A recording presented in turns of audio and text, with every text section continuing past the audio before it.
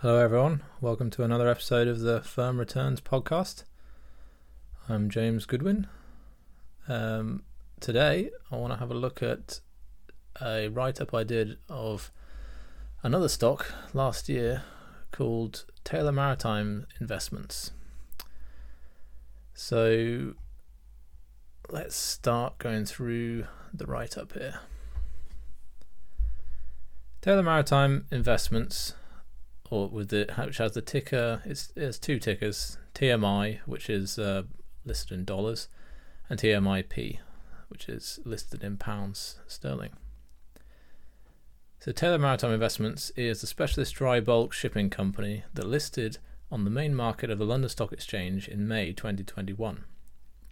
They have a portfolio of 27 geared dry bulk vessels, 26 handysize and 1 Supramax, with an average age of approximately 10 years.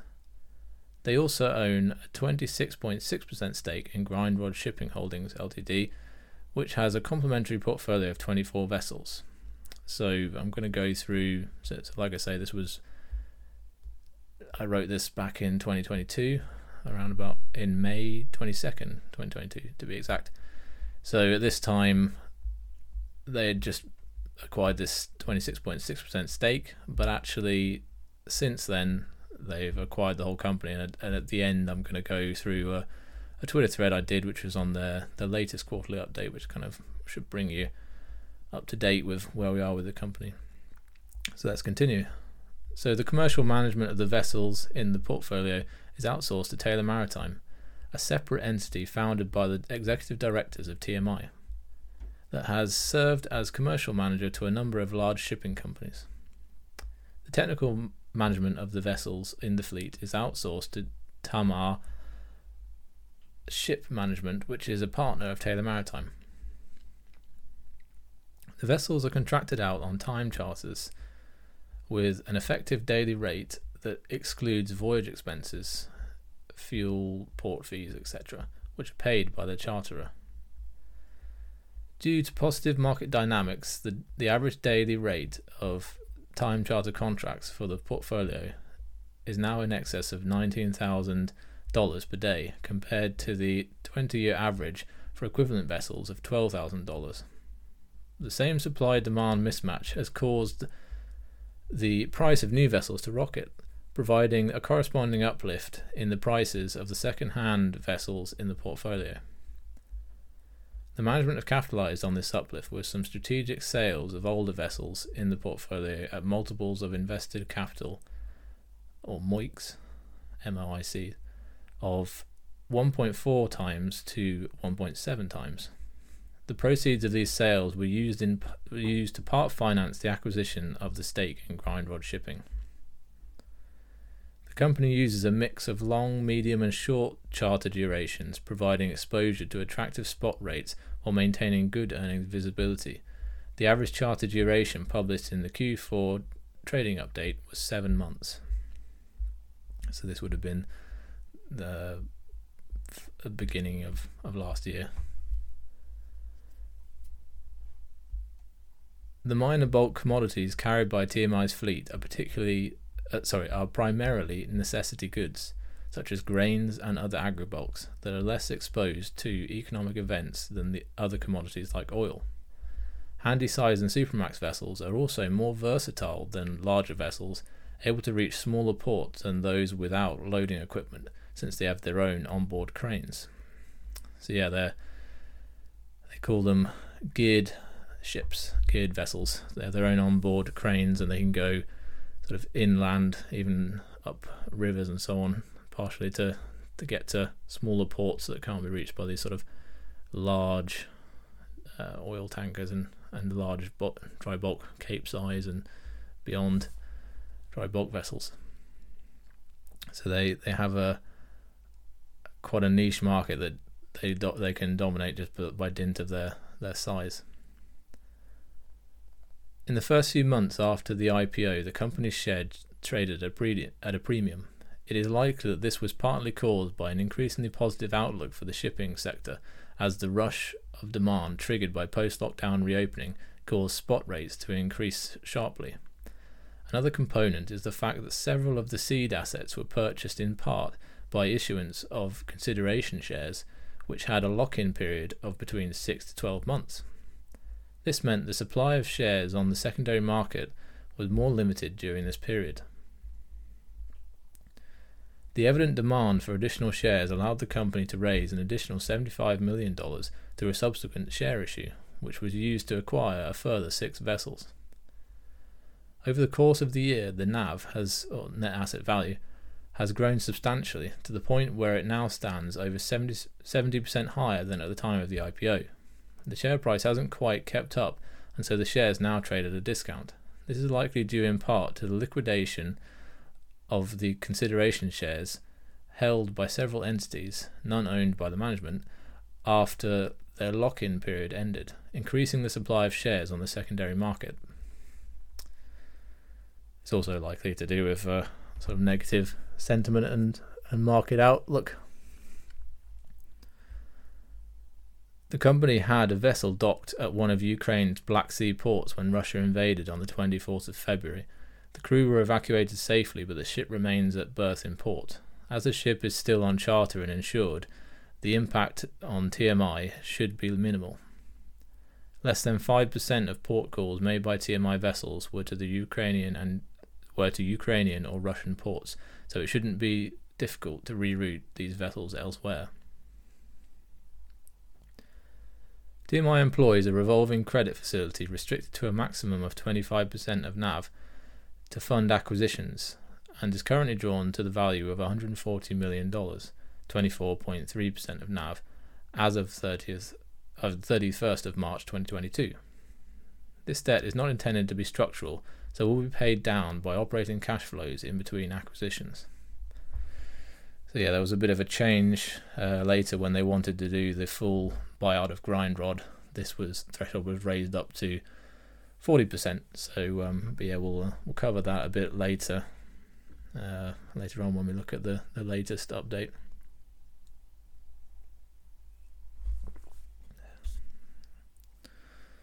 So let's have a look at the management.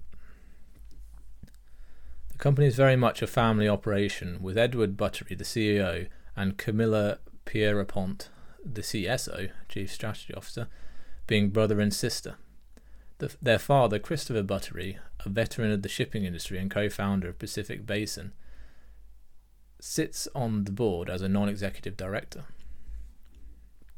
I would estimate their stake in the company to be somewhere between 5 to 10%, both through personal holdings and interests in other entities that have significant ownership stakes. Several of the seed portfolio assets were previously in the possession of other companies in which the Buttery family had a stake, and their sale to TMI was made partly through the issuance of consideration shares.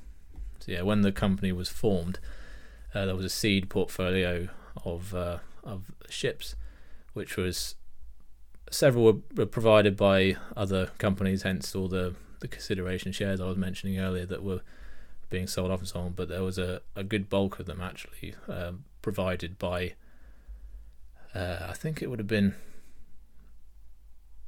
well, obviously all these ships have their own individual holding companies and so on, but I think they probably would have been under the umbrella of the Taylor Maritime company, which was run by Edward Buttery and the other members of the executive team beforehand, and that's now been passed over to other people.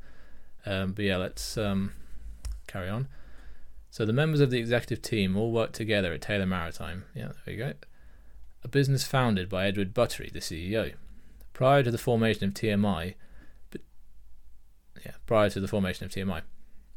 Between them, they have extensive experience in the maritime sector and business more broadly. The board equally holds a wealth of experience and is chaired by Nicholas Lykiadopoulou, whose family owns the Neda Maritime Agency, a shipping business founded by the Lykiadopoulou family in 1879.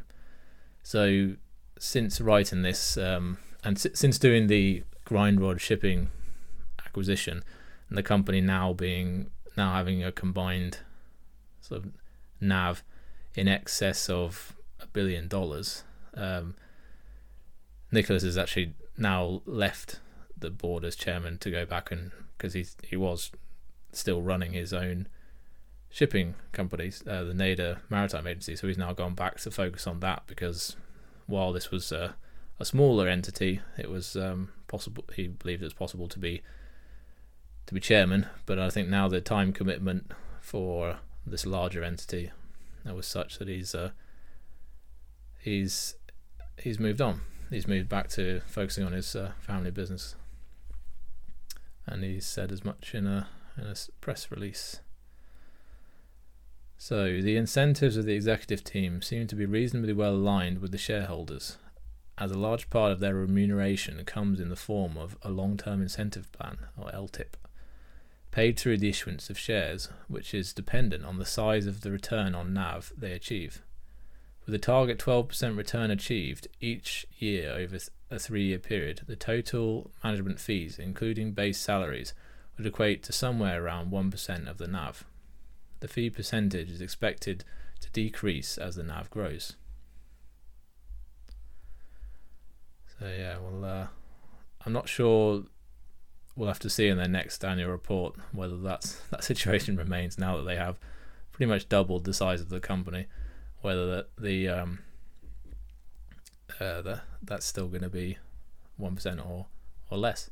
It will have decreased, or whether they're going to start charging themselves more now that they're managing a bigger company. We'll just have to see. So let's move on now to have a look at the valuation and investment case. To get a conservative baseline valuation for the company, I will consider only the expected operating cash flows, excluding any profits from appreciating asset values.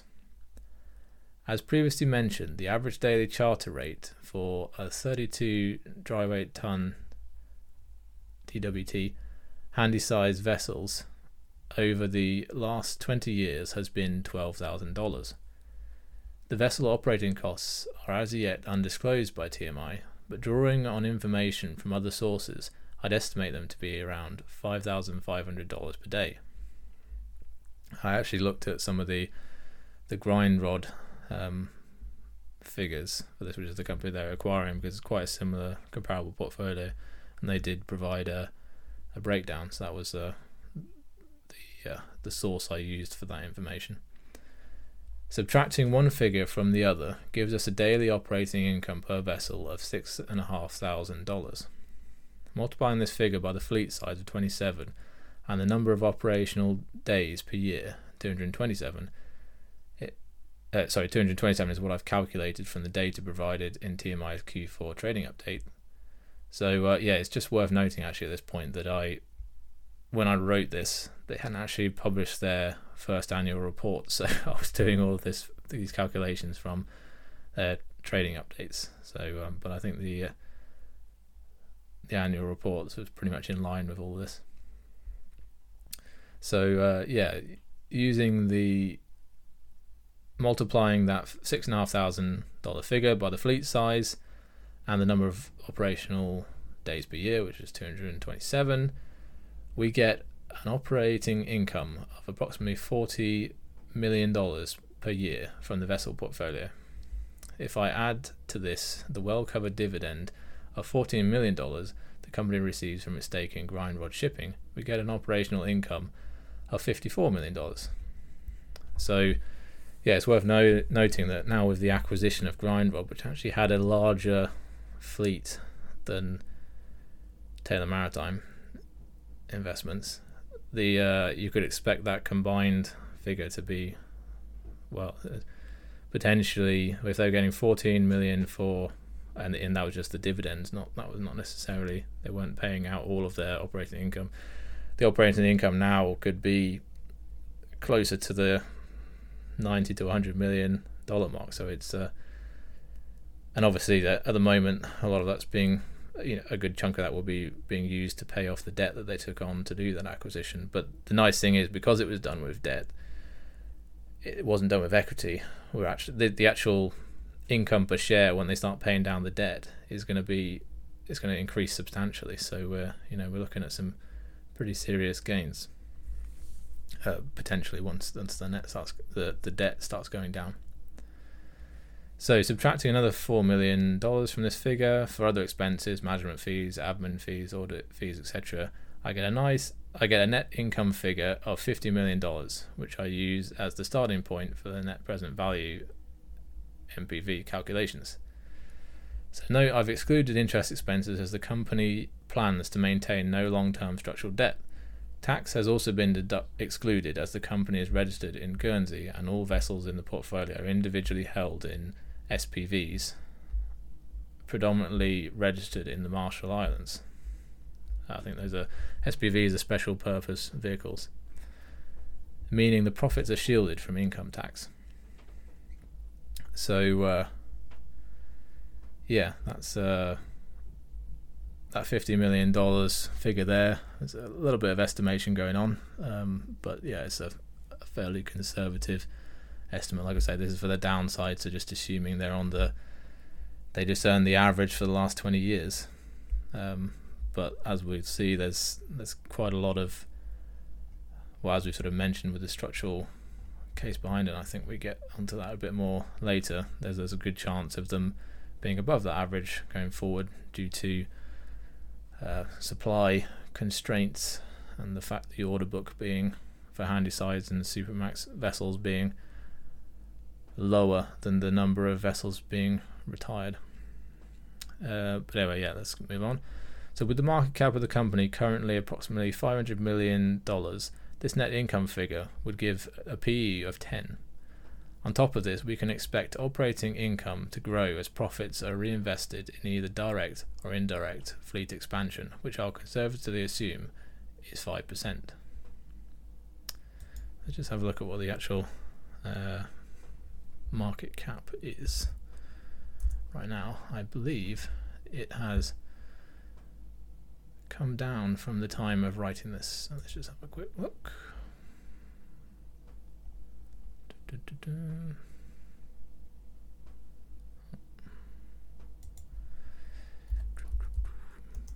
One second. Oh yes, it has. So I think this will be in dollars. $322 million. So it's actually come down quite a bit from the time I was writing this. So that's actually an even lower PE than that at the current price. And based on those earnings going forwards, but of course the earnings are actually considerably higher. So let's just let's continue, shall we? So using a discount rate of 10%, these figures give a positive NPV, net present value, over 15 years. This provides decent downside protection, but I don't feel that it accurately reflects the potential returns from this company. To put it in perspective, their operating profits for the quarter ending the 31st of March 2022 alone were $33 million, and the charter rates have only strengthened since then. So yeah, I mean, this is that's in one quarter more than half of the annual figure we were calculating there. So they did get a big boon in 2021 and 2022 with shipping rates being very high. I mean, we mentioned earlier the rates were at the time of writing this were $19,000 per day rather than $12,000, so significantly higher. And we'll get an accurate. I'll give you a picture of what their current rates are, as well the most recently reported rates are later. So where are we? Yeah. Right. Charter rates are expected to remain high for at least the next couple of years, as order books for new Handysize and Supermax vessels are currently below the rate of retirement, meaning the global fleet size is expected to shrink in the near term. There are a couple of factors contributing to this. The first is increased demand for new container ships, LNG carriers and oil tankers filling up shipyards as container shipping rates and fossil fuel prices have rocketed. The second is hesitancy to order new vessels due to anticipated environmental regulations that could impair their value. Effective supply is also expected to decrease as vessels are forced to slow down in order to reduce their emissions to meet forthcoming environmental targets set by the International Maritime Organization, IMO. If the company is able to recycle these near-term profits into further vessel acquisitions, the expanded portfolio size should bolster operating income and offset any drop-off in charter rates.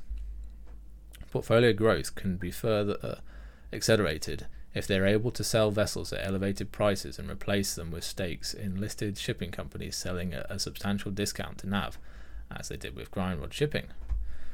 So yeah, we saw examples of that, of them being able to sell those vessels at pretty phenomenal return on invested capitals and so on, and pretty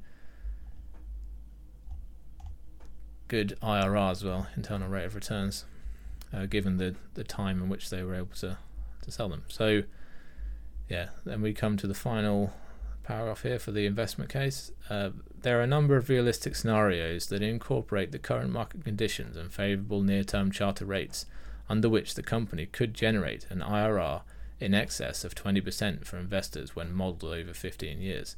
This would equate to a 15x multiple of invested capital. So there is a substantial upside to be had.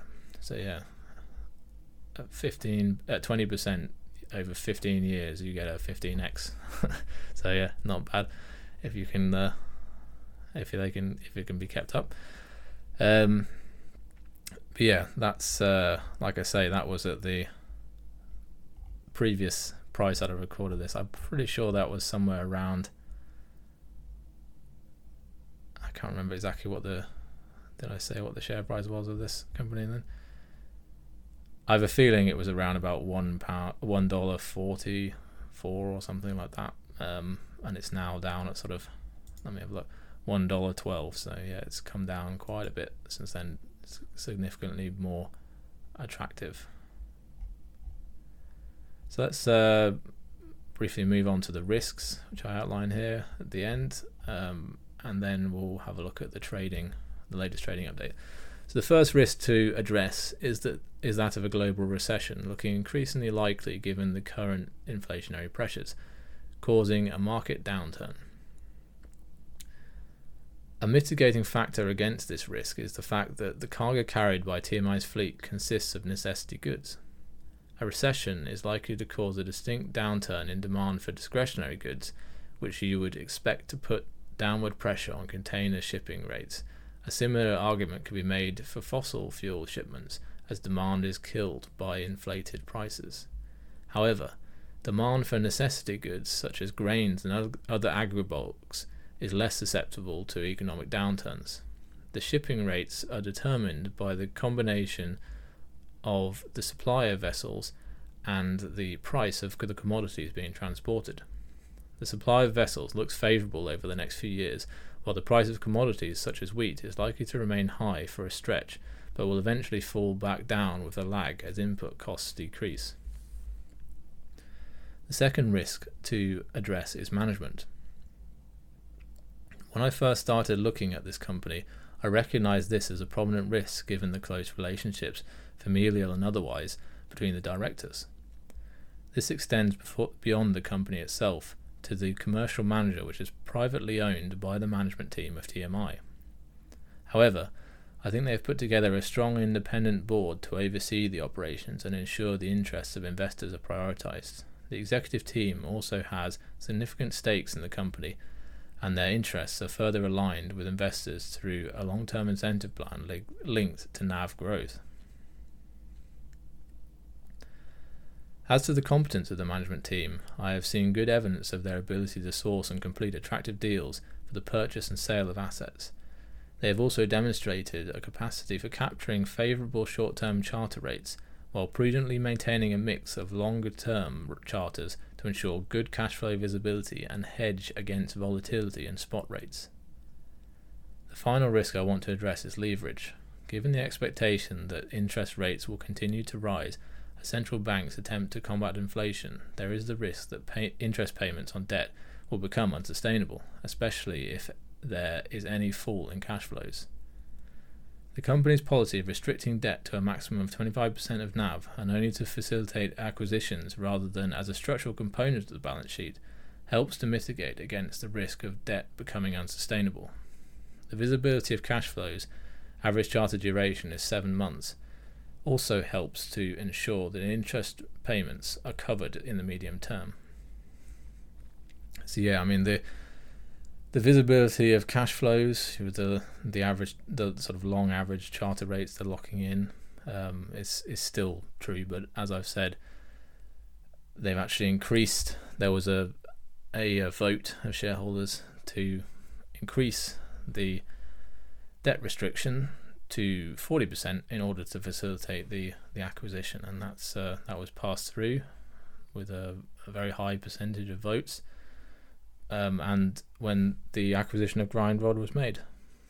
So that's the end of my write-up on it from May last year. Let's have a look at the Twitter thread I did, which was do I get a time for this? This was the 27th of January, so it was on the day that this was released, I believe. So this is an update for Q3. So, and if you actually have a look at the thread, you can see I've put a copy of the fact sheet on there as well, included in there, so you can have a look at this yourself. But yeah, I'll include the link to the article and to this thread in the description, in the notes for this episode. Right, so here are some highlights from the Q3 update. So NAV per share decreased slightly from $1.67 to $1.67 from $1.70 the previous quarter. This compares very favorably to the stock price at closing of $1.11. So like I said, it's $1.12 now. The shares are trading at a 33.5% discount to NAV. The 2 cents dividend was covered 4 times by operating profit of circa $29.5 million. At 31st of December 2022, the average charter rate was circa $15,800 per day, with an average duration of 6 months, providing good earnings visibility. So that's still significantly above the average of 12,000 for the last 20 years, but it's come down a bit from the 19,000 they were doing earlier in the year. So this equates to an unleveraged gross yield of circa 22%. So that's a gross yield on an unlevered gross yield on the net asset value.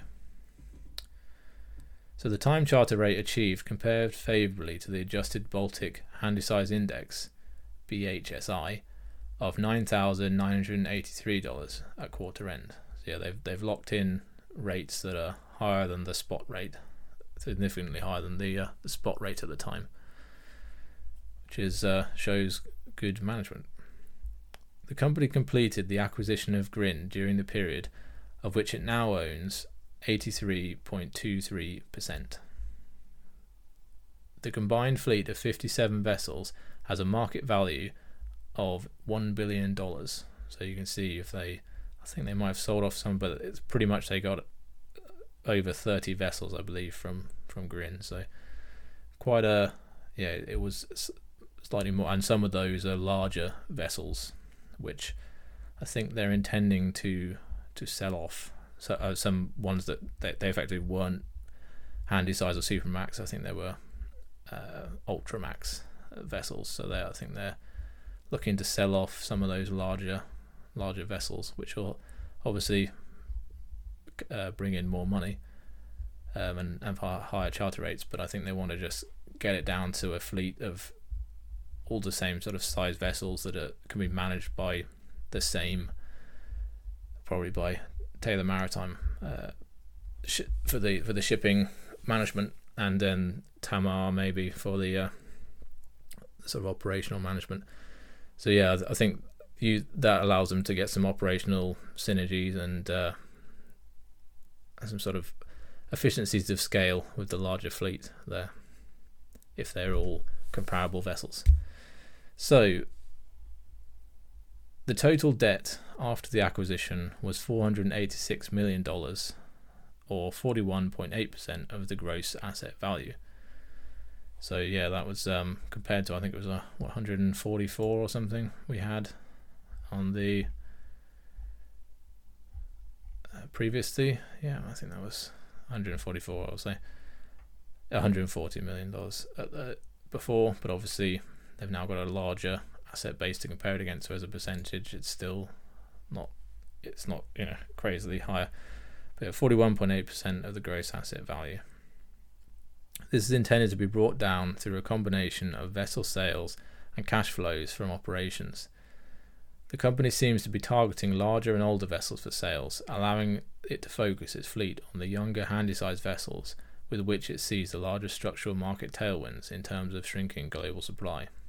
Yes, that's another aspect. So they think the price dynamics for the supply-demand components of the market and so on are better for the handy-sized vessels than they are for some of the larger ones. So that's why they're looking to sell off the larger ones and focus the fleet on the smaller ones, which will perhaps appreciate and hold their value longer. So I've said finally here, as the debt is paid down, I can see NAV and earnings per share increasing substantially, even without a market tailwind. Yes, I mean that's a key point, because as we were saying earlier, with this combined fleet together now of $1 billion, I mean, if they're getting, operating yield of 22% at the moment, but let's just say that comes down a little bit. If they were managing to get the sort of 10x multiple they were getting, that we were looking at before on the average, then that could be, so we would estimate sort of 50 million there. But so yeah, let's say we're getting that kind of figure, that 10% yield, let's say on the NAV long term. That's it's going to be 100 million or whatever, $100 million earnings, and the NAV will be, once they start paying off the debt, will be significantly higher as well. So we've got quite a bit of potential upside as that debt starts to get paid down, and quite a crazy amount of earnings. I mean, if we're talking, they've got the potential of paying the debt down and that's with the average rates of sort of $100 million or more, and assuming they don't make any acquisitions anymore, vessel acquisitions going forward, even just individual ones. Yeah, we've got a lot of potential upside there from here. But yeah, anyway, that's pretty much all I've got on that one. So I've just thought that would be an interesting one to cover. It's one I covered, like I say, I wrote up last year, earlier on in last year, and I mean I actually bought it fairly soon after the IPO. It was probably the only time I've actually done anything like that, buying it close after the IPO. I didn't actually participate in the IPO because it was it would have been one where I'd needed to have, it wasn't being, I think I'd have had to have sent off for a share certificate. I'd have to mailed a check for a minimum of $1,000 or something to buy the shares, and I wasn't quite sure I was happy with that process. And I'd have had to have handed over the share certificates to my broker to make them electronic, and it would have been a complicated thing. So I just thought, even if the price goes up a little bit after the acquisition, I think I'd prefer to wait, and so that's what I did. But I got them pretty within sort of 5 or 10% of the IPO price, which was $1 per share. So, and yeah, I mean, you can still get them now for not much more than the IPO price, even though the price the NAV per share has gone up so substantially since then. So yeah, I think it's quite an interesting company. It sort of gives you an alternative kind of asset mix. It's quite a simple business model. I quite like, and I think I like the structural market components to it. So it seem favourable. It's got some tailwinds, but even without them, it seems to be so lowly valued that you're going to get a fair return, even if the business just does the average of the historical average, or even below it, after the recent acquisition. But yeah, that's pretty much all I've got to say on that one. I'll put the links, as I mentioned, in there, and I mean, you can check out the write-up on firmreturns.com, and on Twitter you'll see the thread which I've done. I've done a few different posts, and I'll continue to do so as new quarterly updates come out. Anyway, thanks a lot for listening. I'll see you all in the next one.